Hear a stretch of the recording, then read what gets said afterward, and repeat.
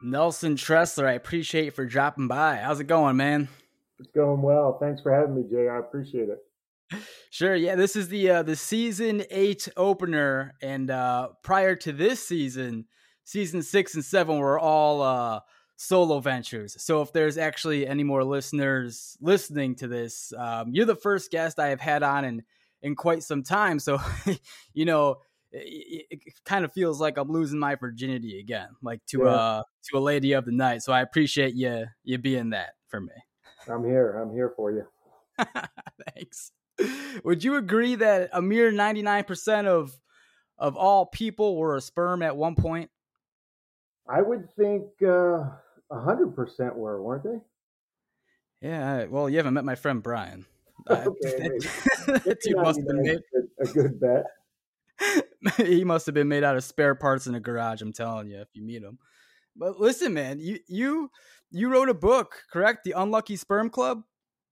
Yeah, I mean, the title comes from the very unique origin story that I have. I definitely had a pretty unique childhood and a tough time. So, the title's called The Unlucky Sperm Club, but the subtitle is You're Not a Victim of Your Circumstances, but a Product of Your Choices. And I wrote this book just to show people that no matter where you're at, no matter what circumstances you find yourself in, your choices will get you exactly where you want to go. Yeah. Yeah. And, just the quick bio that I read before I reached out to you, I mean, like the first sentence, murder, rape, and abuse is just the start of my story.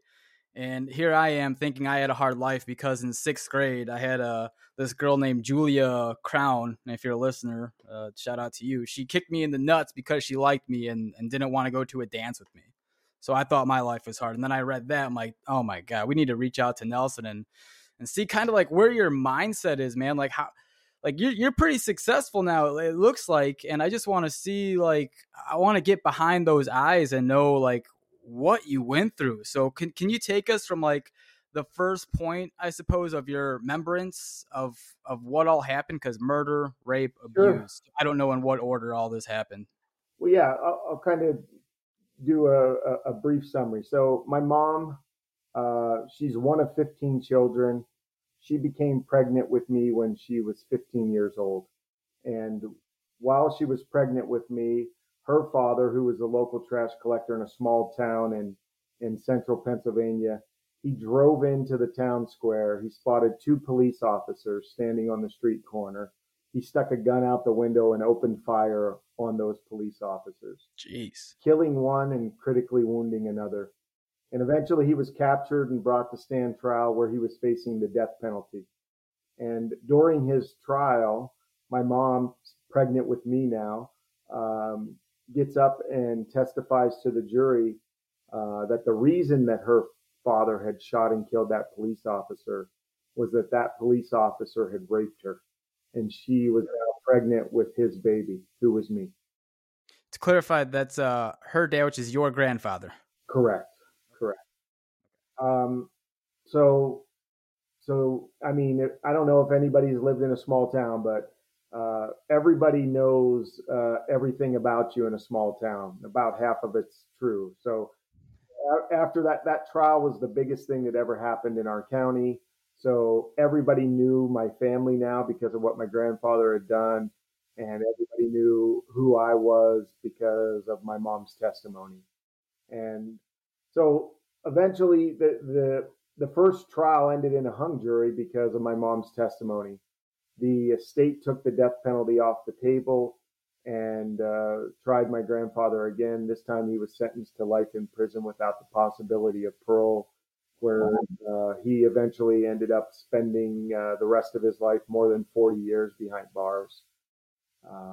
And then, leaving behind his family, like I said, he had 15 children, including my mom and now me, to deal with the consequences in this town. So life wasn't easy by any stretch of the imagination, but if you can believe it or not, my mom turns 21 and she goes to bars to meet a man, and Eventually, she ends up finding one that would become my stepfather.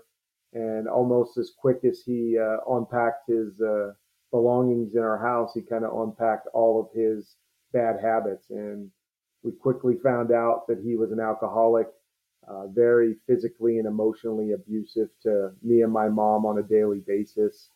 Um, Jesus. so that was hard. And then my mom and stepfather had 4 children in quick succession, 4 kids in 4 years. Whoa. Yeah. And because of the lifestyle that they were living, a lot of the basic needs of my siblings fell on me as the oldest. And I was diaper changing, bottle feeding, even waking up at 2 in the morning to take care of babies. And because of this, my mom would rather me stay home from school and help her than go to school. And I didn't like school anyhow. I wasn't any good at it. And eventually, uh, flash forward to the fourth grade, and the last day of fourth grade, and you go to school and you're going to get your report card. You'll find out who you have for fifth grade, and find out if any of your buddies are going to be in your class with you. And I remember going in there and looking down at my report card, and I had straight F's. Oh Uh, man. and the fact that I wasn't moving on to fourth grade, and uh, so I shouldn't have been surprised. I probably missed 60 days of school that year. So You were basically working a full-time job in the fourth grade. How old is that? I was probably 8, 9. That's crazy because we were just talking off air that I have a 6-year-old and you were performing like the duties of basically a mother. Not too much older than my son who's 6, and I could not imagine that.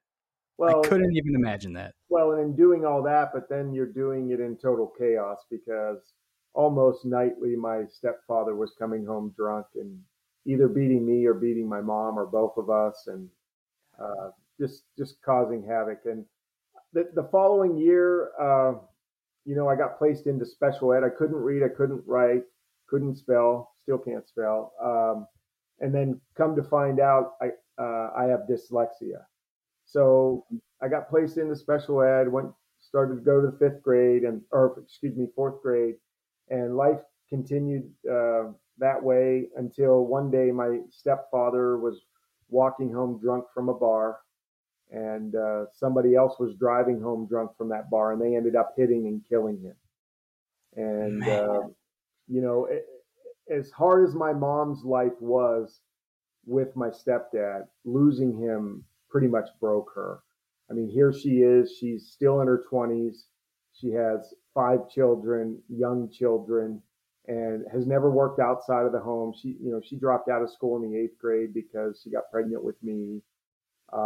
So, she was just totally lost. And then, a few days after the funeral, I remember my mom coming home and she just started to clean our house, which wasn't necessarily the case all the time. And she cooks this incredible dinner, and which wasn't the case because we were like literally no food in the refrigerator, poor. Whether or not the lights turned on or off because we didn't pay the bill. And I remember winters in the kitchen where we had to nail a blanket over the doorway and open up the stove for heat because we didn't have any oil. So we were very poor. So this dinner kind of was was like a Christmas dinner for us. And then we finished up. She cleaned up, and then she took each one of us kids and took us up to our beds, tucked us in, gave us a kiss, and told us how much she loved us. And that was very rare. And I just remember thinking to myself, like, you know what, this is the way life's going to be now because my stepfather wouldn't allow my mom to be this type of mom. So now this is, and I remember laying in bed just thinking, I do not want to go to sleep. I don't want this day to end. And Mm. eventually I did fall asleep. And then all of a sudden I was woke up again by screams. And I'm like, oh, and the first thing that went through my head was that I had dreamt that my stepfather had died and he was back and down there hurting my mom because I'd been woken up countless times with those two fighting. And so I got out of bed, walked down the stairs and kind of peeked around the corner, and I see my mom laying on the floor, you know, not moving, and then I see the our neighbor. We were in a duplex, so she lived on the other side of the wall, and she was trying to get my mom to wake up, and she wasn't waking up, and my mom had committed suicide, and fortunately, you know, she wasn't successful. The ambulance were able to revive her, but Wow. she, you know, they took her away, took her to the hospital, and eventually she got out after a week or so. But it was at that time that she decided, you know what, she just couldn't care for all five of us children on her own, and that's when my family got split up. And then I went to go live with my grandmother, who, you know, is the wife of the man who shot and killed the police officer. She had, like I said, she had 15 kids. A lot of them were adults by now and had moved out, but she was raising, you know, five or six other grandchildren, just a saint of a woman. And, you know, in a three-bedroom house. And I remember I slept on the floor right next to my grandmother on a sleeping bag, and my girl cousin slept on the floor next to me on a mattress, and there were kids, you know, on couches and floors, and there was about 10 of us there. But for the first time in my life, I didn't have to worry about somebody coming home drunk. I didn't have to worry about eating, or, you know, or the lights not being turned on. And one of my Graham's rules, one of the few rules that she had for us was, unless there's blood coming out of both your eyes and your ears, you're going to school. And that's probably because she needed a break, and school was the only time she did it. So for the first time in my life, I went to school on a consistent basis, and I started to realize, you know what, like I can learn. Like I wasn't as dumb as I thought I was, and I still had trouble reading, writing, spelling, all that stuff. But I started to get better at school, and so I lived with my grand for a few years, and I saw the way my life was going, and I knew I wanted more for my life than the people that you know, were around me, and you know, I just didn't want that type of life. I wanted something more, and I remember a college counselor coming to our school and doing an assembly on what it would take to get into college. And I start, for whatever reason, I'm like, that's my answer. Like, I need to go to college. I need to get a college degree. And you know what happens whenever somebody, you know, whenever you tell yourself you're going to do something that's hard, that voice in the back of your head just starts screaming at you all the reasons you shouldn't even try, why it's not Oh yeah. possible. And I remember, you know, that voice saying, Nelson, you know what? You're in special ed. You can't read, you can't write, you can't spell. Of my mom's uh, 15, you know, of those 15 brothers and sisters, two had ever graduated high school. None had ever gone to college. Um, and so, you know, the chances of me graduating high school were probably low, let alone going to college and getting a college degree. But I knew where I was headed if I didn't do something. And so I set that goal, even though I really didn't know what goals were then. I just told myself, you know what, I'm going to be the first person in this family to get a college degree. And I know this podcast is short, so I'll flash forward, but it took me 12 years. It took me four different universities. It took me joining the Air Force on the GI Bill, but eventually, you know, like I said, 12 years after that, I became the first person in my family to get a college degree. Wow, man. Congratulations. Jeez, like you want to talk about drive. I have a lot of questions for you. Okay. But that's incredible, man. First I want to just to keep it current is where do you think that drive came from? Just because you knew like the path that your life could take if you didn't do this? Like Yeah. you've been knocked down so many damn times, man, and you just kept chugging forward. 12 years? That's Yeah. incredible. Like 99% of people would probably quit. Yeah, and I mean that's my first lesson is you can have anything you want if you have enough time, enough energy, enough focus, and you don't quit. Uh, I mean, so many people quit on their goals, they quit on their dreams, and then they're never going to be realized. And I think that's one of my superpowers. uh, is that I don't quit. I make sure, I know what I want. I make sure that that goal is crystal clear. I know what I have to pay in order to achieve that goal for the most part. I know what type of time I got to commit and sacrifices I might have to commit and resources. But once I realize that and I'm clear on it, then I'm going after it. And you know what? You'll have setbacks and you'll even have times when you pause it. But as long as you keep going, you'll eventually achieve it. You'll eventually achieve that goal. What do you think that heart comes from, though? You know what? I was part of the Big Brother Big Sister program growing up, and I got to see a different life. I got to see his family, and I saw where there wasn't an alcoholic in the home, and I saw where men didn't beat up on women, and he was going to college when he was my big brother, and I saw him graduating with college, and he definitely gave me some good motivation. Like he was the first guy to ever look at me and ask me what I wanted to do and tell me that I could do it.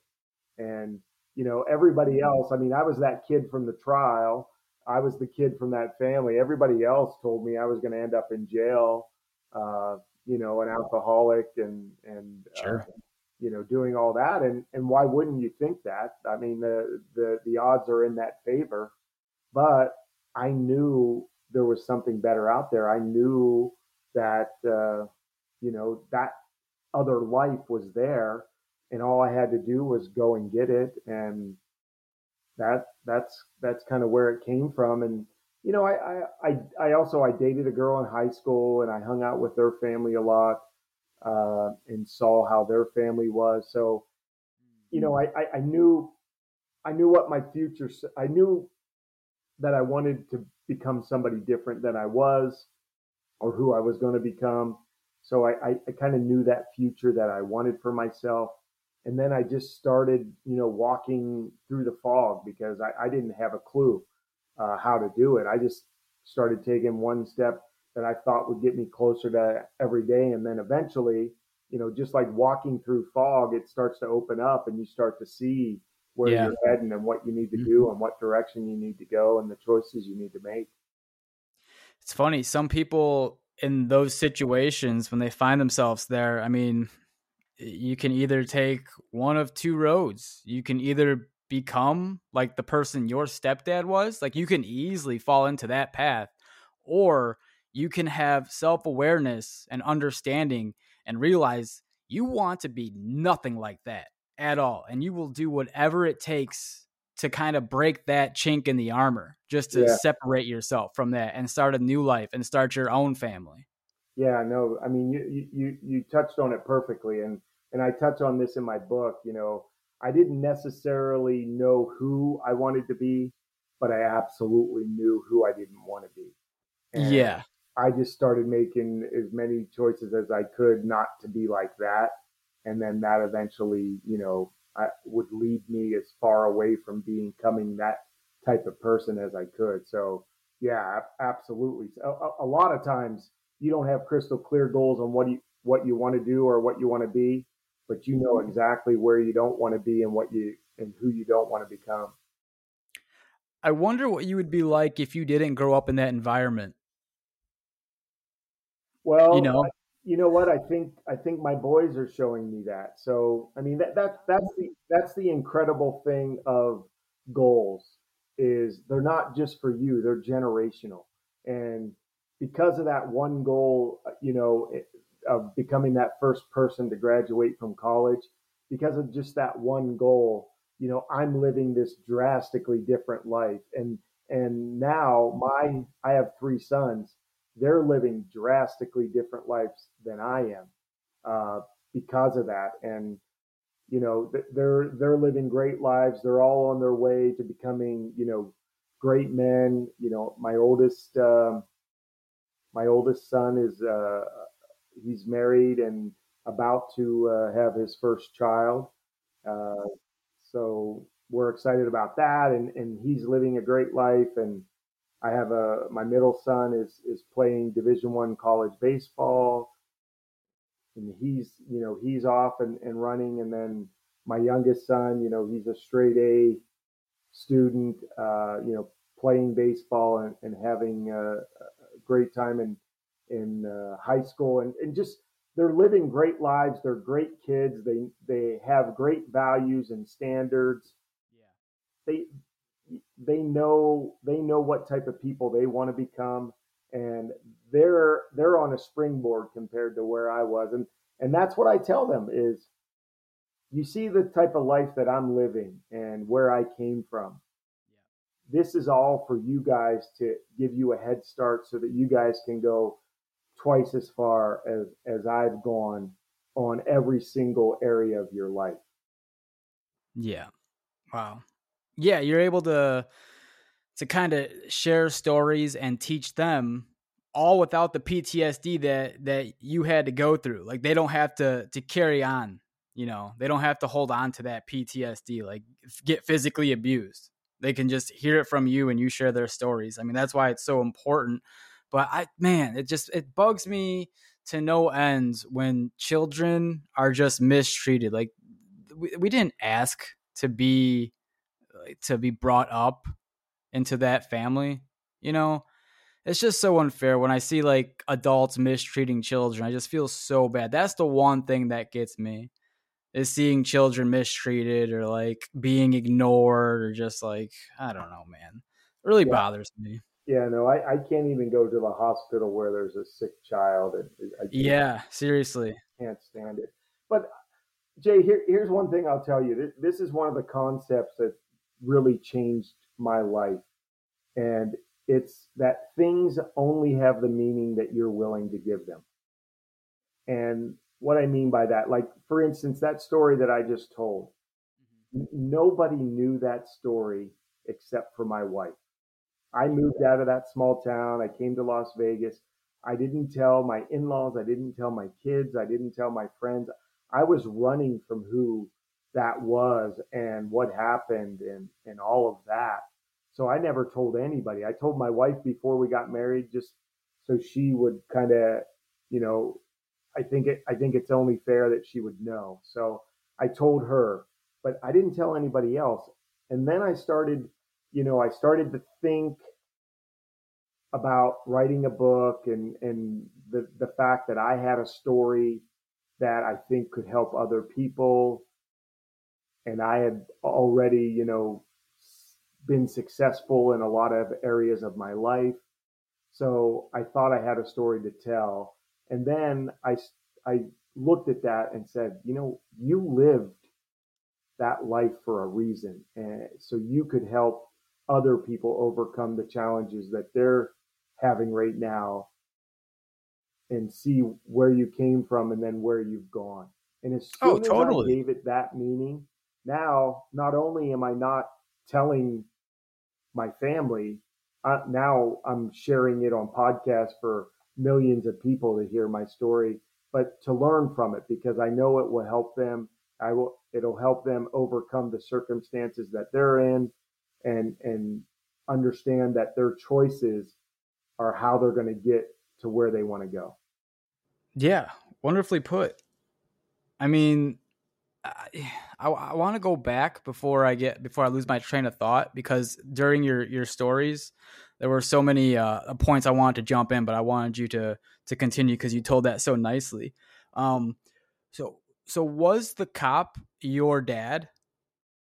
So, as far as whether or not that police officer was my dad, I don't want to ruin the book, but what I will say is there are a lot of twists and turns in that story. Even more so, even after I published the book, there have been more twists and turns with that. But uh, a lot of the book, I think, leads up to all that reveal. So I'm not going to reveal it on your podcast. I'm sorry, Jay. No, understandable. Yeah. Um, there are a few more questions I wanted to ask, because you sir have quite the unique um background, I suppose. And leading up to that, I mean, do you think that the story that you just shared Do you think that's more common than we think? Like what people are going through, like I, abuse like that, and you know not what? going through? I don't even pretend that my story is probably even at the bottom end of stories that some people are going through. Hmm. I think there are people that are in horrible circumstances, 10 times worse than mine, dealing with all kinds of stuff. And, yeah, but that's the thing with my book is I don't, I don't, I don't care if your circumstances are 100 times worse or 100 times better. Where you end up, what type of life you live is based on the choices that you make. Because we may not be able to pick our circumstances. We may not be able to pick what happens to us, but we absolutely can pick the way that we move on from those circumstances that we find ourselves in.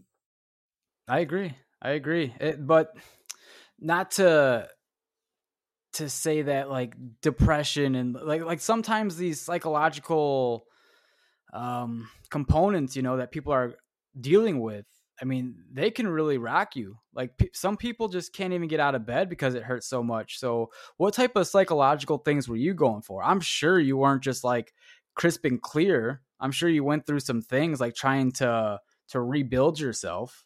Oh, yeah. I mean, to say that my transformation from who I was when I was a child to who I am now is night and day. I think it's like anything. It's one step at a time. It's trying to make progress to where you want to end up and who you want to become. Every goal starts with who we are. So in order to achieve a goal, you need to become that person that can achieve that goal. And becoming a different person isn't drastic overnight. It's step by step by step. And making a decision may not change your life, but it absolutely can change the direction of your life. So everything starts with one choice, one decision. It's not going to change your life overnight, but it'll change the direction of your life. And then all you have to do is continue along that path, making those type of choices. One of the things in my book I talk about is the alter ego. I have an alter ego, and that's the person that it's the best version of myself. It's the version of the person that I want to become. He's the best dad, the best husband, the best businessman and negotiator, and he's the best member of our church. All those things my alter ego is. Now I'm a long ways away from that, but what I will say is I'm closer to it than I was 10 years ago, and I'm closer to becoming that my alter ego than I was 5 years ago. I just continue to keep striving to become more and more like them. And the way that you do that is if you have a situation in your life where it requires a decision, and this can be anything from as big as what job to take or whether or not you're going to go to the freezer and pull out the ice cream. The question that I always ask myself is, what would Fred do? Fred's the name of my alter ego. And if Fred wouldn't go and get that ice cream because he wants to be in shape and he wants to have six pack abs and be able to run a marathon, well, then I'm not going to do it. So that's an easy way for me to become more and more like my alter ego. Real quick, why Fred? Is Fred significant for something? No, it's not. Okay. It was just a name, and frankly, my alter ego's name changes depending on how excited I want to get and how much fun I want to have. So Oh yeah. I'll change the name up. And you know what? Some people have different alter egos for different things. Some people have an alter ego that plays sports and it's a different name, and somebody has an alter ego that's in business and they'll have several different alter egos. I kind of mush them all into one because I want to become a well-rounded person in all areas of my life. But I do change their name. I guess Fred has a few nicknames out there that I use depending on what situation I'm in. Yeah, you said something about sports real quick, and I remember someone told me this, and it resonated so well with me.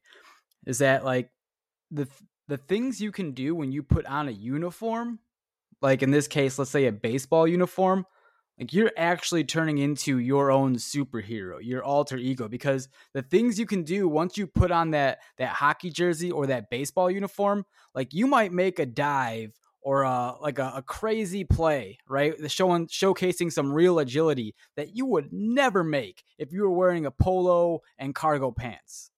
Yeah. You Well, know, it just does something to you.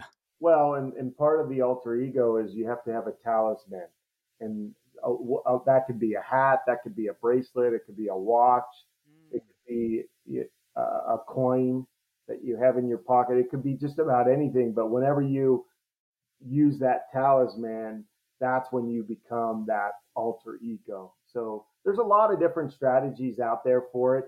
And I'm writing a new book now. It's called I Got Smarter, and it's more about the program that I've used to succeed in my life. And we talked a lot about where I came from, but I've been able to use goals and use personal development to go to, somewhere I never could have imagined growing up. Yeah, it's almost like you're reading off the notes I'm writing here. I wanted to ask you, like, what tools helped you, like mentors, books, websites, like, are you able to go over some of those things? Sure, I love self help. As soon as I got out of college, the best thing that I could tell anybody to do right now is never listen to music again in your car. You should always be listening to some kind of book, and it can be any kind of books better than the radio or podcasts, but be learning while you're in your car.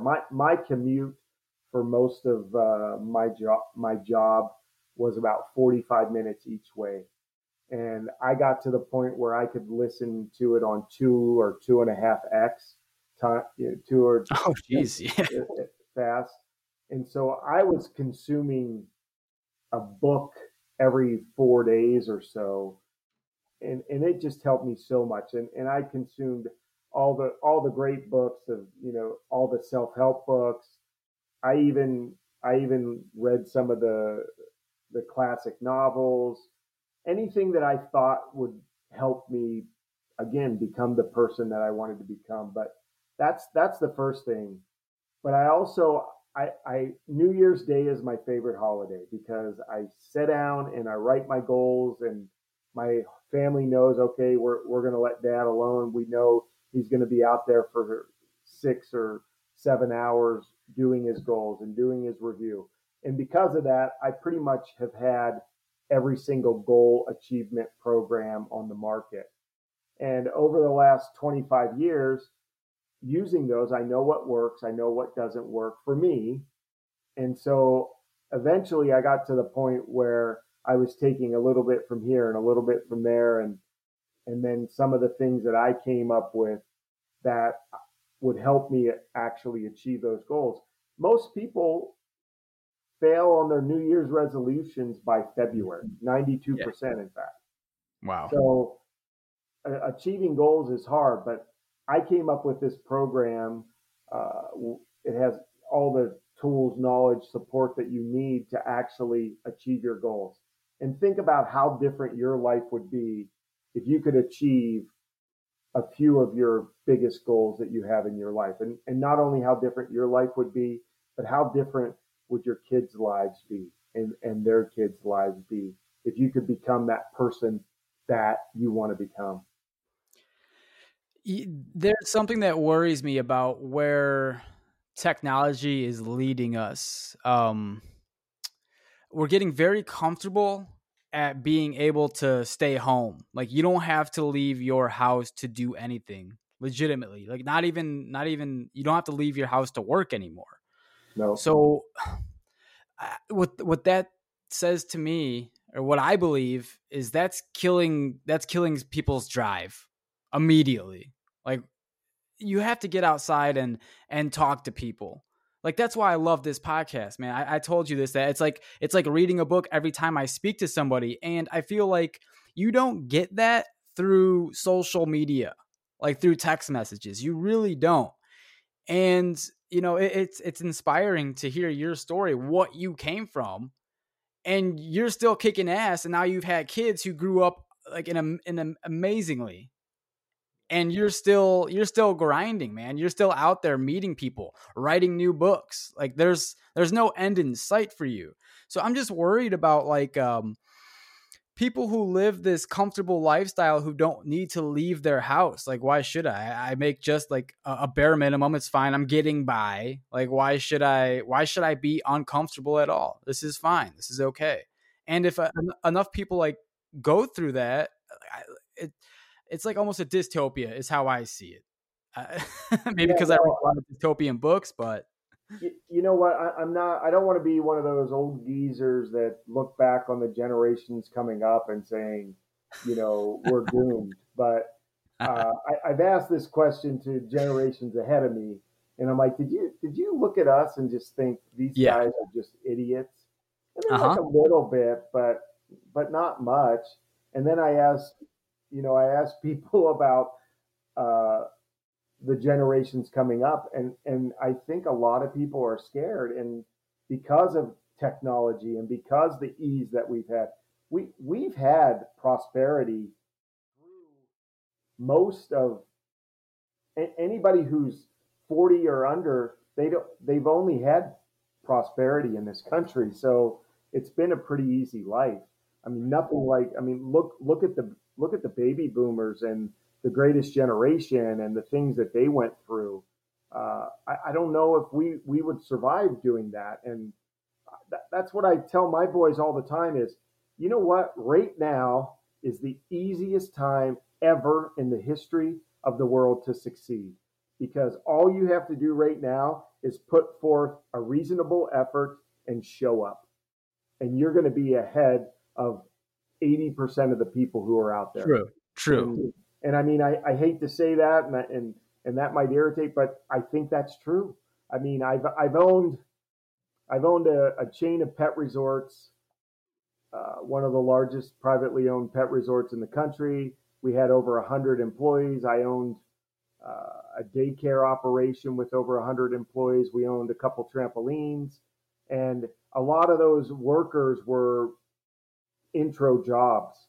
And the daycares were 10 or 15 years ago, and the pet resorts I just sold maybe 5 years ago, and the trampoline parks I just sold a couple months ago. So I feel like I've had this generational kind of case study of working with entry level positions and entry level people. And I will tell you, one of the reasons that I sold the trampoline parks was I could not get good workers. I couldn't get people who were dedicated and took their job seriously. And they'd call you and say, "Hey, I'm going to the lake this weekend, and I know it's a 3-day weekend, and we're busy, and you need everybody, but can I get off?" And I'm like, "Well, no, you can't. We're going to be busy." "Okay, I quit." And then Whoa. they'll just find a job the next week. So it, Really? it's disturbing. And then even at the job, it was hard for people to take ownership and pride in their work, and understand what a true work ethic was. I don't think those things are taught anymore. I think you're right. I think everybody thinks that you should be comfortable and you shouldn't have any responsibilities, and you should be able to do what you want to do when you want to do it and not really have to sacrifice for work. Work is a, a necessary evil.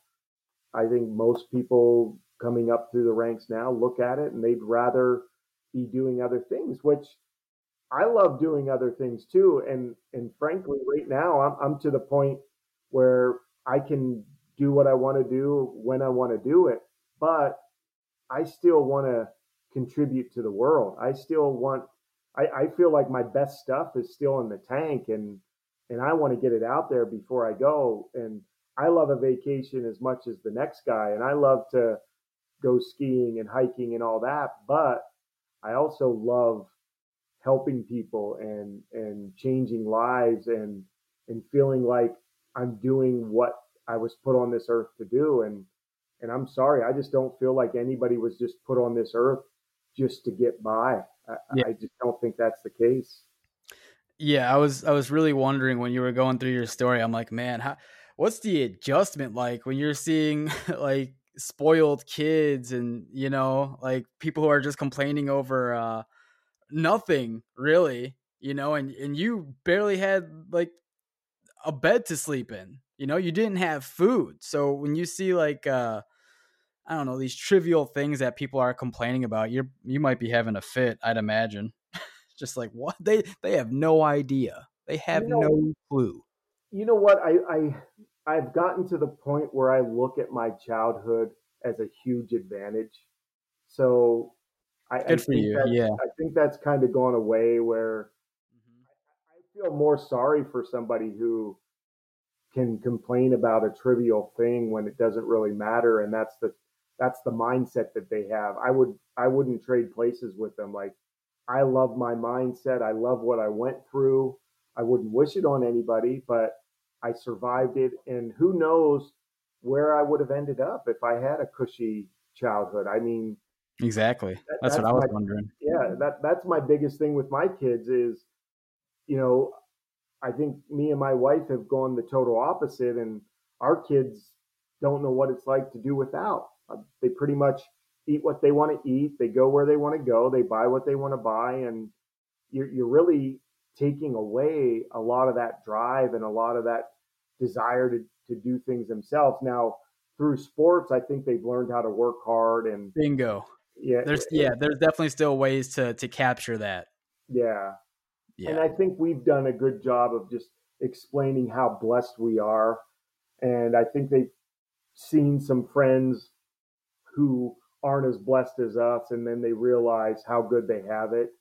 Uh, and my one son, he the 21-year old, he went and served a mission in Guatemala for 2 years. For 2 years. Whoa. For 2 years, and so he understands what it's like not to have hot water Yeah. and not to have food, and for the housing to be tough, and to see how people are living. Guatemala is one of the poorest countries in the world, so I think that really helped him a lot understand how blessed he is. But that being said, he still comes home and wants a brand new truck and new clothes, and but but I think he understands what it's like out there, and how hard you have to work to live that type of lifestyle. So he's definitely understands it a lot better now. Yeah, and probably from your kid's point of view, you are an extreme example. Your past was a very extreme example, I'd imagine. Like a very small percentage of people live like that, you know. Yeah, I would agree. But like I said, everybody has their struggles, right? Some of them might be like mine. Others might be seem trivial to us, but they're struggles to them. We all have to overcome them, and Correct. Yeah. a lot of that is just getting that right mindset and not being a victim. I think that's one thing. When I wrote my book, uh, the victim I don't think the victim mentality was as big, and victim wasn't as a hot button word as it is now. But I think there's a lot of people who want to be a victim. They want to blame somebody or something, or the politics or the government or their parents. They want to blame somebody for whatever's going wrong in their lives. Goes And back to that ownership. There's just none of it. You right, don't see any of and it. that's exactly what they need, Jay. They need to take no one. Once you realize that you are 100% responsible for your own success, Yeah. that's when your life will change. When you realize it's nobody's fault. It's not nobody's fault. That it's not the economy's fault. It's not the country's fault. It's not the president's fault.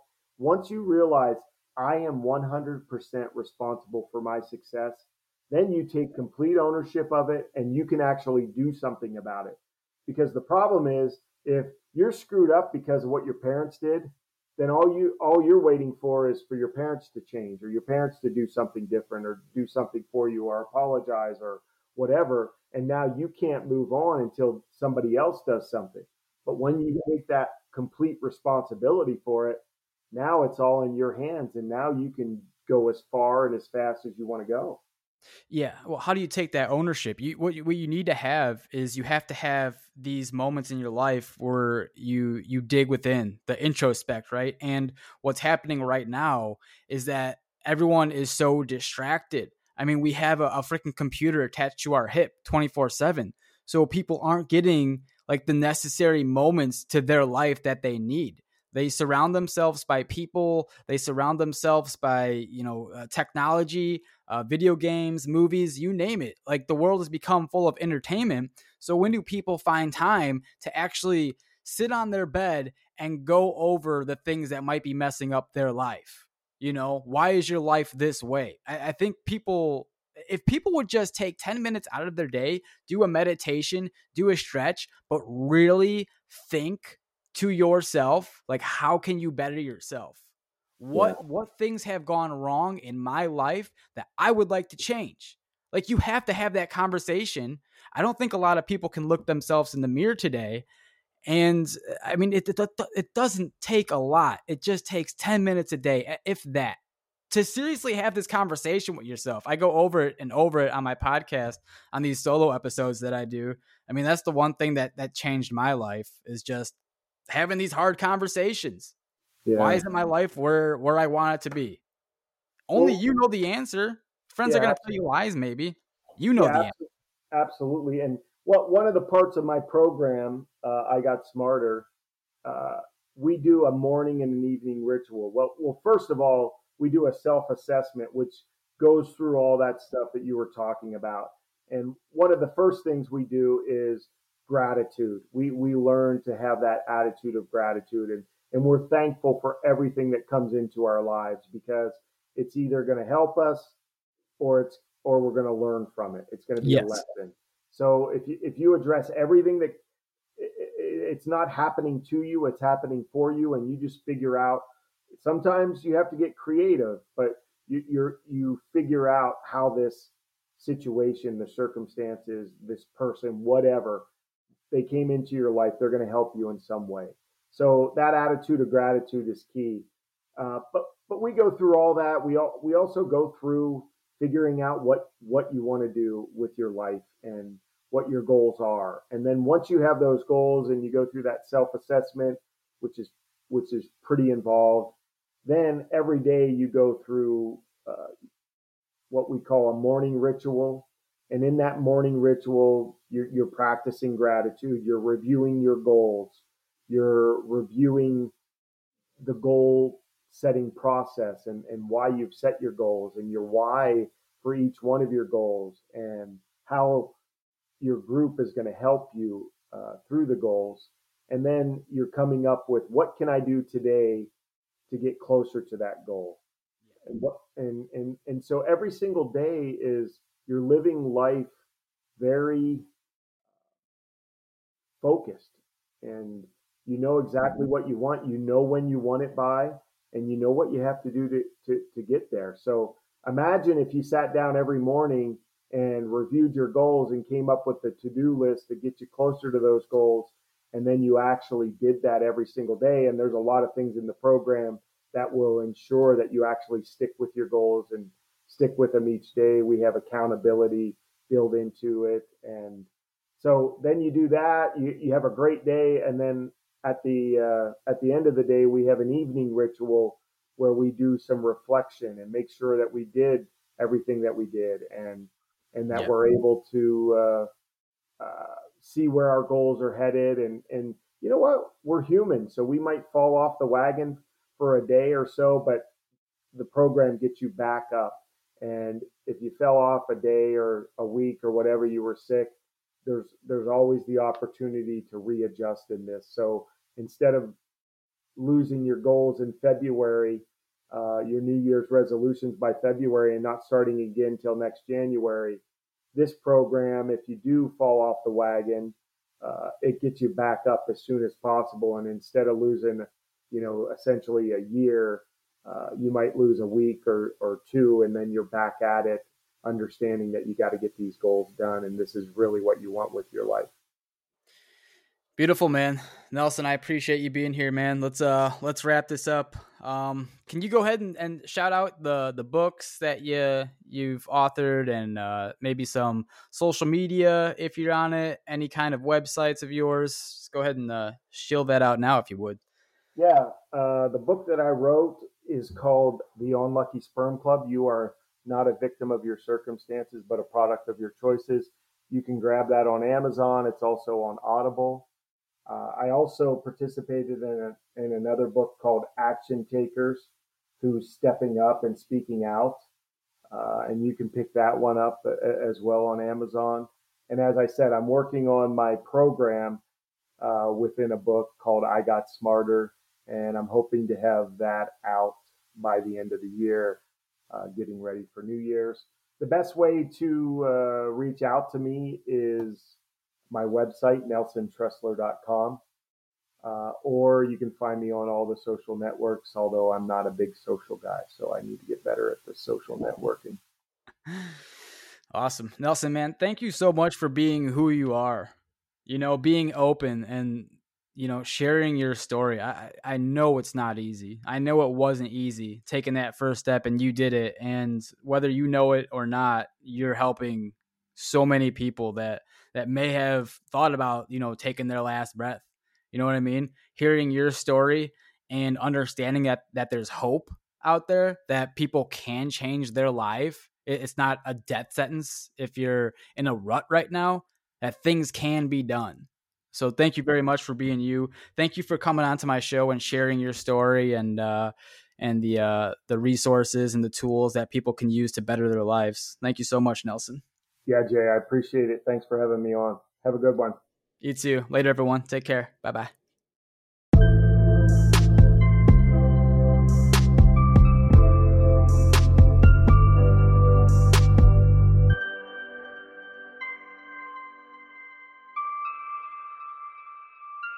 Welcome to the Curiosity Chamber.